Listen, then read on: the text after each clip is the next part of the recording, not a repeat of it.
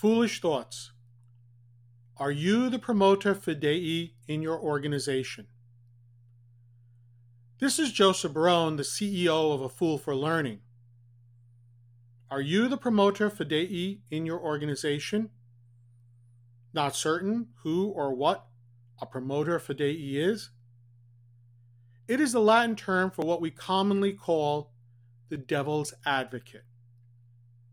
The promoter fidei was officially established by Pope Clement XI in 1708 and is a position of great importance in the office of the Sacred Congregation of Rites, which deals with the process of beatification and canonization. In other words, the process to be declared a saint in the Roman Catholic Church. The task of the devil's advocate is not a simple one, as he is to identify any reason, even minor, why someone should not be beatified or canonized. Now, what does this have to do with business and you? In many organizations, most people are scared to speak up when they see an issue with a policy, procedure, or even a business decision.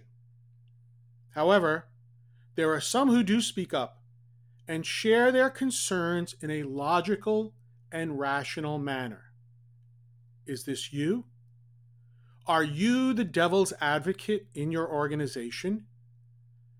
Do you do it with sincerity or simply because you want to be heard or embarrass the presenter?